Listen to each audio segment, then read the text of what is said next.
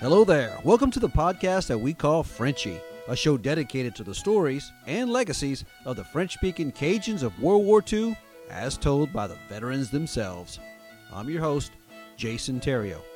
For over 20 years, I've been interviewing World War II veterans and capturing their stories.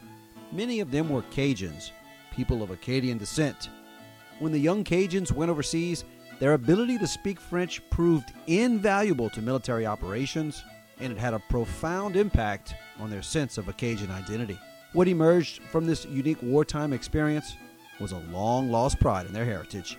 When the military needed bilingual interpreters, they called on Frenchy to bridge the language gap.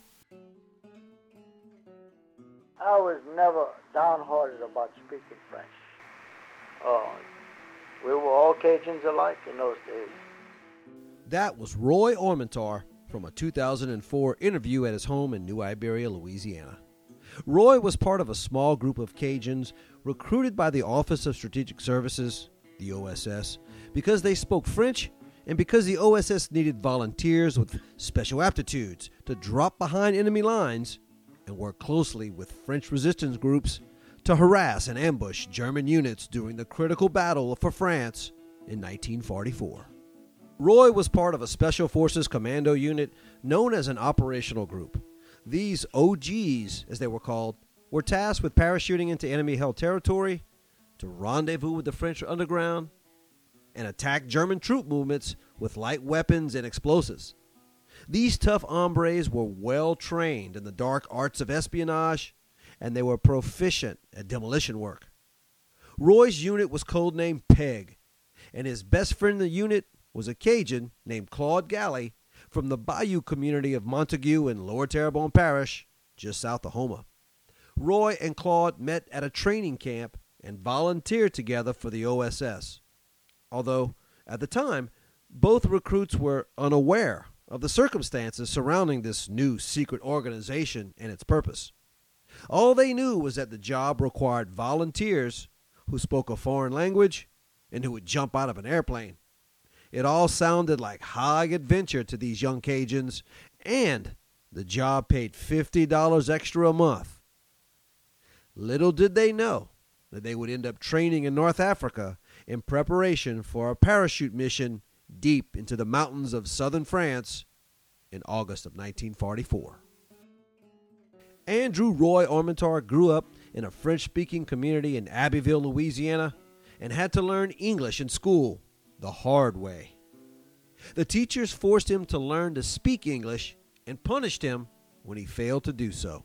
We spoke French all our lives. We didn't speak in English at home at all.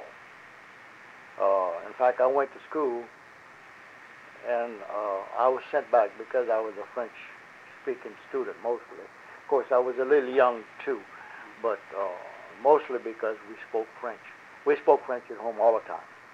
They was trying to do away, I guess, with the French-speaking people, and I was sent back 3 times. I went one day and they'd send me back during the morning. Mother'd send me back the next morning, and then they'd send me back home. Then the 3rd time I went, they finally accepted me because I was going to continue going until they took me. I knew a little English, yes, but mostly French. We talk French all the time. Yes. Everybody around us was all French. We spoke French at all times, at the dinner table, or in the yards, and our neighbors were all French-speaking people. But the school that I attended, I would say 80% of the people that went to school, or the boys and the girls, were all French-speaking people. You know, we were all Cajuns. In other words, there was very few that didn't know any French. And as the years progressed, we learned English because we had to. And then we tried to teach it to our parents, you know. I think once you know French, it stays with you all the time. Of course, we speak a different language than the French-speaking people in France and North Africa, as far as that goes. It's very close now. But they speak what we call a patois, which is a derivative from the French language, but they add words to it like we add words over here, you know. A lot of our French here has got a lot of English in it. But the French we spoke in Abbeville when I was a young boy, the majority of it when I was in France was just about on the same level. I was in the central part of France, and we talked about the same. A few words were different because of locale, you know. In 1943, Roy volunteered for the Army. He was sent to training in North Carolina. There, he met Claude Galley. The two became fast friends and ultimately joined the Special Forces together. I was drafted in the regular infantry division, the 78th Division. I was brought to North Carolina, from Durham, North Carolina, and we spent, I'm not sure how long, I don't remember the date, but one day, Roy and I was together out there. He had traveled at the same time I did, and we met over there, and we got to be good there, and we was together plenty. So one afternoon, evening, after we ate supper, we passed by a bulletin board, and we see a note on that said that the Army was looking for guys who speak different language. They didn't say what language, all they said different language. So he looked at me, I looked at him. I said, me, I'm interested because I didn't like it where I was. Regular infantry, I had to carry a 30 caliber machine gun every time we go out. And that weighs something like 40 pounds. I had to carry that plus my full field pack. And I got tired of that, so I told Roy, I said, I'm interested. I said, let's go check on that. Well, it was on a bulletin board that they was going to do something with, they wanted volunteers that spoke French. So we that spoke French all went to this, I guess you could call it a meeting, like in a big auditorium. And they spoke to us and told us what we were going to have to do. We was going to have to, it asked us a lot of questions, whether we would like to jump out of a plane. Yeah, one of them was Claude Galley. The other was Nolan Fricky. Alamo, I don't remember his first name. Well, now he was not a Cajun. Vieux was from the northern part of the state. Around Maine, they had a Billy Doe also that was from that section, around Nova Scotia and that section. But we all spoke French, and we all spoke the same, more or less the same French, same patois, you know. So we got along real well, and it was real nice. All they wanted to do was, they wanted to know if you wanted to do hazardous duty. And it was work that you would have to jump into certain areas. They didn't tell us any areas, what areas, because then they would be telling something about what's going to happen in France or wherever in Italy or Greece or whatever section you was going to jump into. So really, they just gave us an idea. You want to join, fine. You don't want to join. It wasn't compulsory. It was just something on a voluntary basis. Beginning in the fall of 1943, Roy and Claude and hundreds of other volunteers went to Washington, D.C. for OSS training. The instructors emphasized map reading, night reconnaissance, and demolitions. The new agents soon became proficient in the use of explosives and weapons, knife fighting, hand-to-hand combat, sabotage, and related espionage tactics. They even learned kung fu. Claude, who grew up down the bayous of Terrebonne Parish, excelled in compass and map interpretation, which earned him a promotion. The training in D.C., the training for compass and map. The training to drop us in the mountain, find your way back to the camp. They tell you what azimuth it was. Why would you compass? You could do that, you know. and I was pretty good at it. Matter of fact, after a while, the company commander was a captain. He called me in the office. He said, "Sit down, Galley." So I sat down. I said, "What can I do for you, Captain?" He said, "I want to give you a raise." I said, "What you mean, a raise?" He said, "I want to make you a sergeant." And tech sergeant, they call it. It was a staff sergeant with a T in it. So I said, "Captain," I said, "I don't know if I can handle that." "Why?" I said, "I don't have that much education." He said, "I've been watching you." He said, "I want you to take it, and if you get any problem at all, any kind of problem at all, come to me with it." I took it. That was an honor for me. And I went overseas with that. We went to Africa. We were assigned what they call a section. There was 15, there was 15 in our section and 30 altogether in the section. But we stayed together as a group. We went to Algiers as a group. We jumped into France as a group. We all stayed together. We were a special battalion, and they called us the Special Reconnaissance Battalion. We knew that we was OSS, but we did Office of Strategic Service. But I mean, it didn't really mean anything to us. We were briefed in Algiers, in North Africa. We went on maneuvers there with the French Foreign Legion up in the Atlas Mountains. And we lived off the land. They didn't give us any rations. We lived off the land. But we ate better in the field than we did in the campgrounds. Because a coon is hard to beat when he gets on the outskirts, outside. He knows what to steal, he knows what to kill, and he knows what he likes and what he doesn't like. And he knows how to prepare it, you see. And we all knew how to cook, and we had a cook in our outfit. We had goat, we had lamb, we shot wild boar, javelinas at night within the moonlight. We skinned them and we cooked them. The Mediterranean section that we were in Algiers was mostly all French. So the communication with the people there was very good.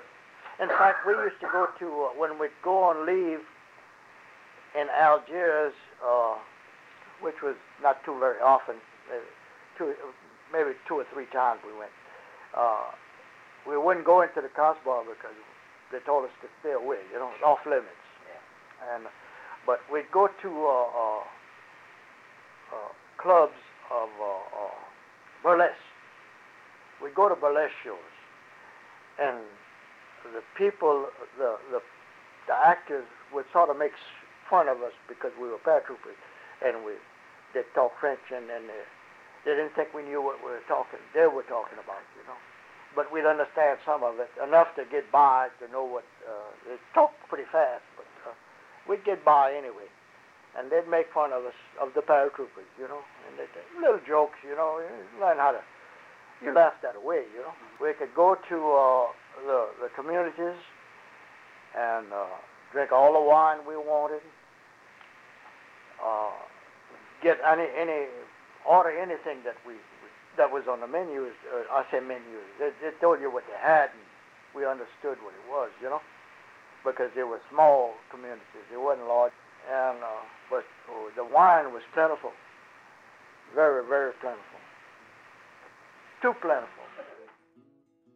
Following weeks of extensive training in the Atlas Mountains in Algiers, the Commandos boarded a converted British medium bomber with several canisters of weapons and set out in the dark of night for a long flight to the drop zone in southern France. On August 12, 1944, O.G. Peg parachuted into the mountainous region of southern Aude, near the French border with Spain. A week later, the Allies launched Operation Anvil Dragoon, the invasion of southern France. Peg's week-long mission was to rendezvous with the French underground fighters, target German troop movements in strategic areas, and block off enemy escape routes by destroying strategic bridges and causeways. Once on the ground, the American paratroopers had to rely almost completely on the local knowledge and intelligence of their French counterparts. Language and effective communication were key elements to the success of these dangerous missions behind enemy lines.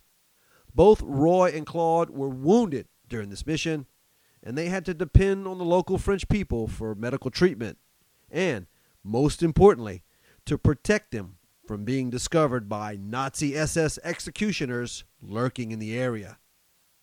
Both men attest that the French people saved their lives on more than one occasion.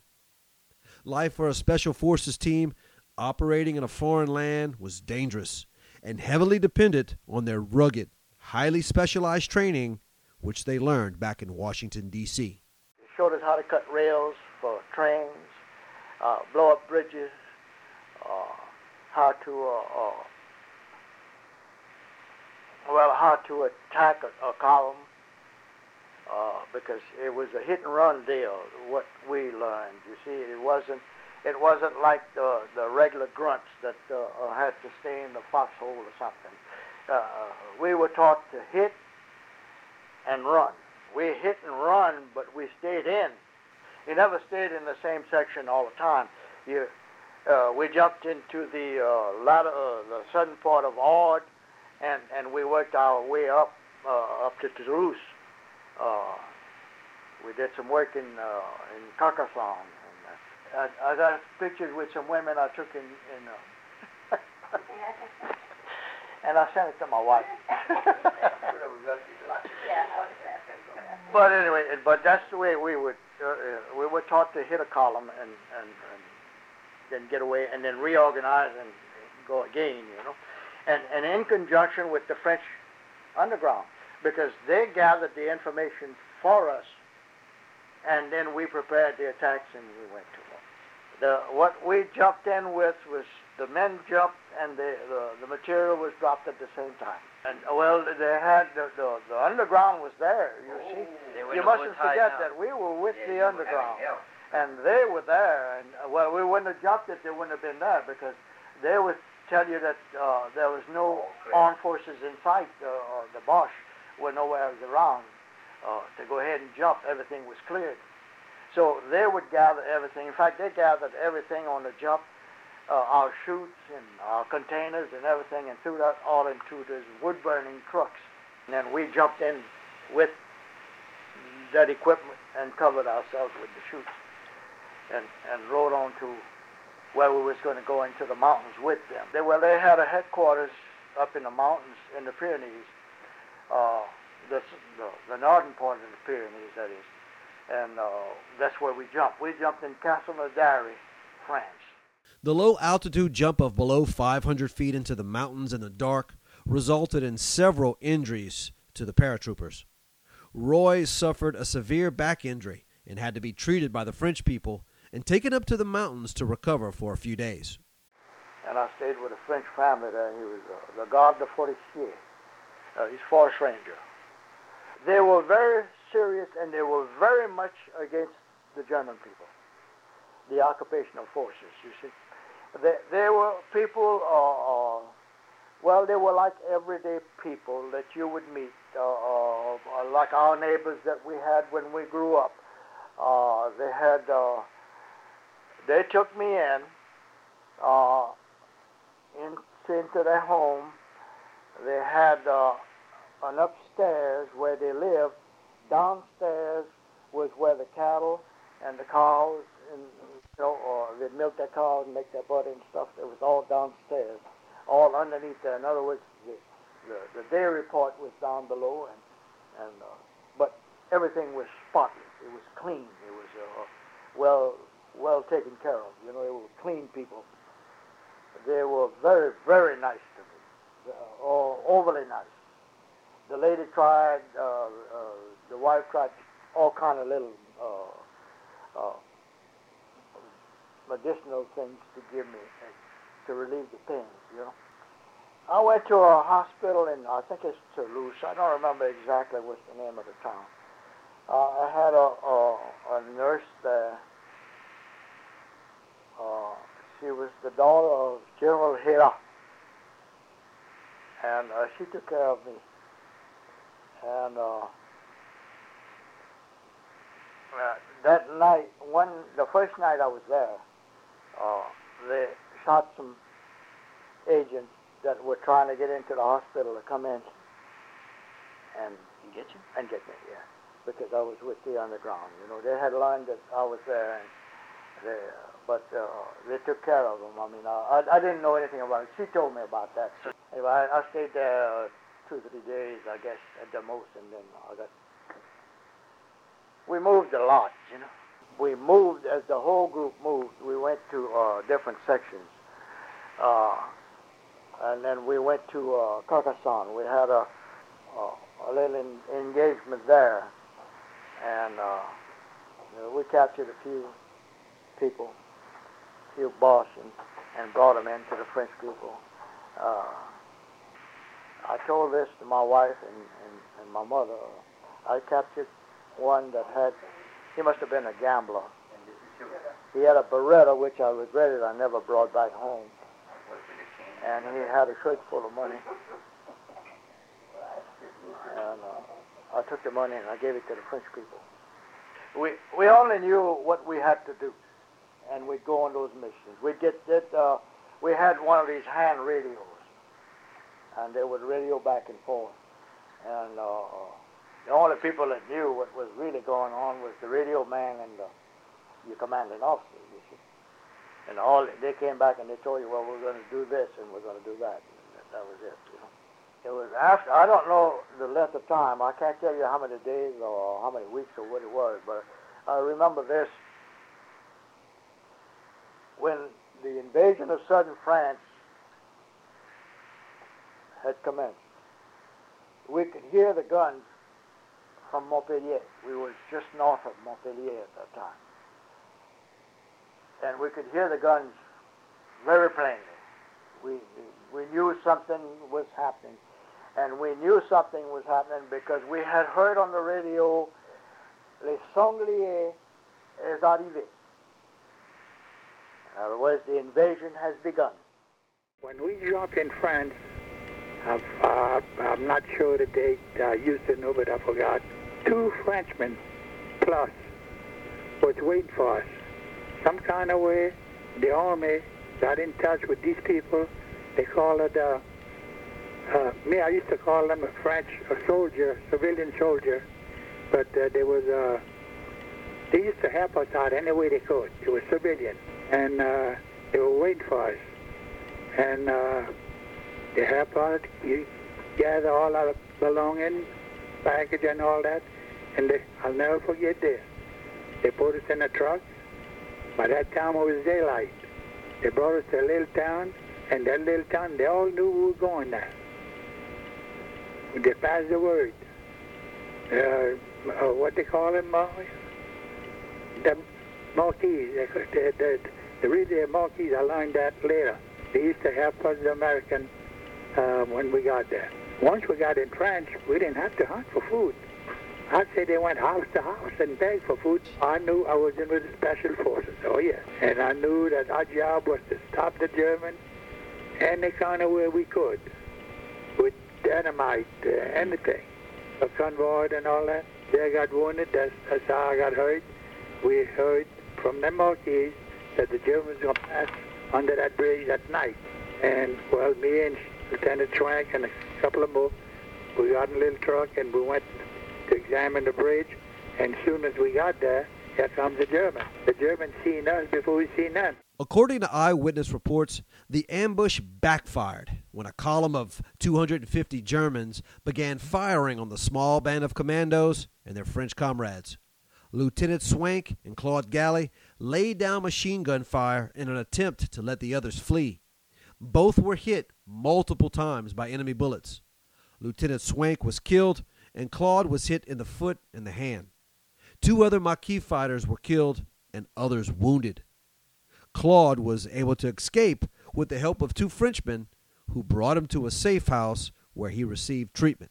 Them two Marquis that they saved my life from where I got wounded to the hospital that took care of me. When I left the hospital, they left me there, and the nurse and doctor took care of me. And this little girl used to come visit me every day. And after a couple of weeks, they moved me. And I want to know why they was moving. That the Germans were getting too close. So they brought me to another hospital, and all told I was in about 3 different hospitals. Then finally, my group caught up with me. Them two Marquis that was with me all the time, that I had met, they come to me one day to tell me that my group was at such a place, and they wanted them to bring me over there. Then I went and I met Armentor was in the hospital there, and we met again for the first time in a few weeks. Wow. From there, they worked my way to the American hospital. With their mission complete and France liberated, the 2 banged-up Cajun GIs left from hospitals in Italy and boarded a ship for home. They made it back to their respective bayou communities after the war and went about their separate ways. They did not see each other again until 60 years later, once they began receiving letters and emails from a veterans group in southern France. This group identified themselves as members of the former resistance fighters of the Marquis Jean-Robert et Fatah, who fought alongside Operational Group Peg in August of 1944. The letters revealed that every year on August 17th, the remaining veterans from that Marquis Association and their families visited the gravesite of Lieutenant Swank to honor his sacrifice. A letter to Roy Armentor from that group said, "Our association has often met at the place where the Marquis Jean-Robert et Fatah met with your group in August 1944. We have visited many times the drop zone where you placed your feet on French soil for the first time, and in the gorges of Ailette, where Lieutenant Swank lays according to his wishes."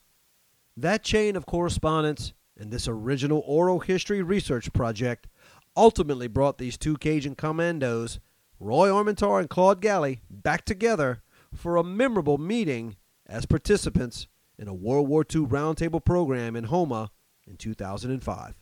I had the honor of speaking at this program alongside my good friend, Brigadier General Bob LeBlanc. To my knowledge, this was the first public event that featured the epic tale of the Cajuns of OSS. The video from that program can be found on my website. Will Terrio, the current president of the Regional Military Museum in Homa, was at the event that night. 20 years later, the museum has become a featured attraction for all things World War II and military related in the region. The seeds for this amazing museum were planted during the heyday of the Homa World War II roundtable meetings. I was fortunate enough to have been a guest speaker at this famous roundtable many times over. I asked Will Terrio to join our program and tell the audience about this must-see attraction in southeast Louisiana. Hi, Jason. Thank you for inviting me to your show. It's been a while since we've seen each other. I am so happy that you invited me to be a part of this program. I remember vividly the roundtable discussion we had concerning the Cajun OSS. That was very interesting, and I still have the video of that. Since that time, we've progressed into a full-fledged regional military museum. We're located at 1154 Barrow Street in Homa. Our prized artifact is a aircraft that was used by President Eisenhower when he was the president. When he was in it, it was Air Force One. People need to come and see this wonderful artifact. Our museum started in 2004 as a roundtable discussion group. This roundtable group was initiated by Mr. C.J. Chris, the founder of the museum. Our current museum will be hosting several major events in 2024 honoring all of our veterans. This concludes this episode of the Frenchy Podcast. I'm your host, Jason Terrio. Join us for more of the fascinating stories of the French-speaking Cajuns of World War II, as told by the veterans themselves. We've been at this program for a good while and have developed a loyal following, so we'd like to hear from you, the audience members. When time permits, please visit jasonterriel.com, click on the contact button, and send us a message. And we are pleased to announce that the long-awaited Frenchie book will be published this spring by UL Press. That book is 20 years in the making, my friends. Until next time, thanks for tuning in. The Frenchie podcast music is provided by Josh Caffrey and Chris Segura from the Center for Louisiana Studies. We'd like to thank the Regional Military Museum in Houma for sponsoring this episode.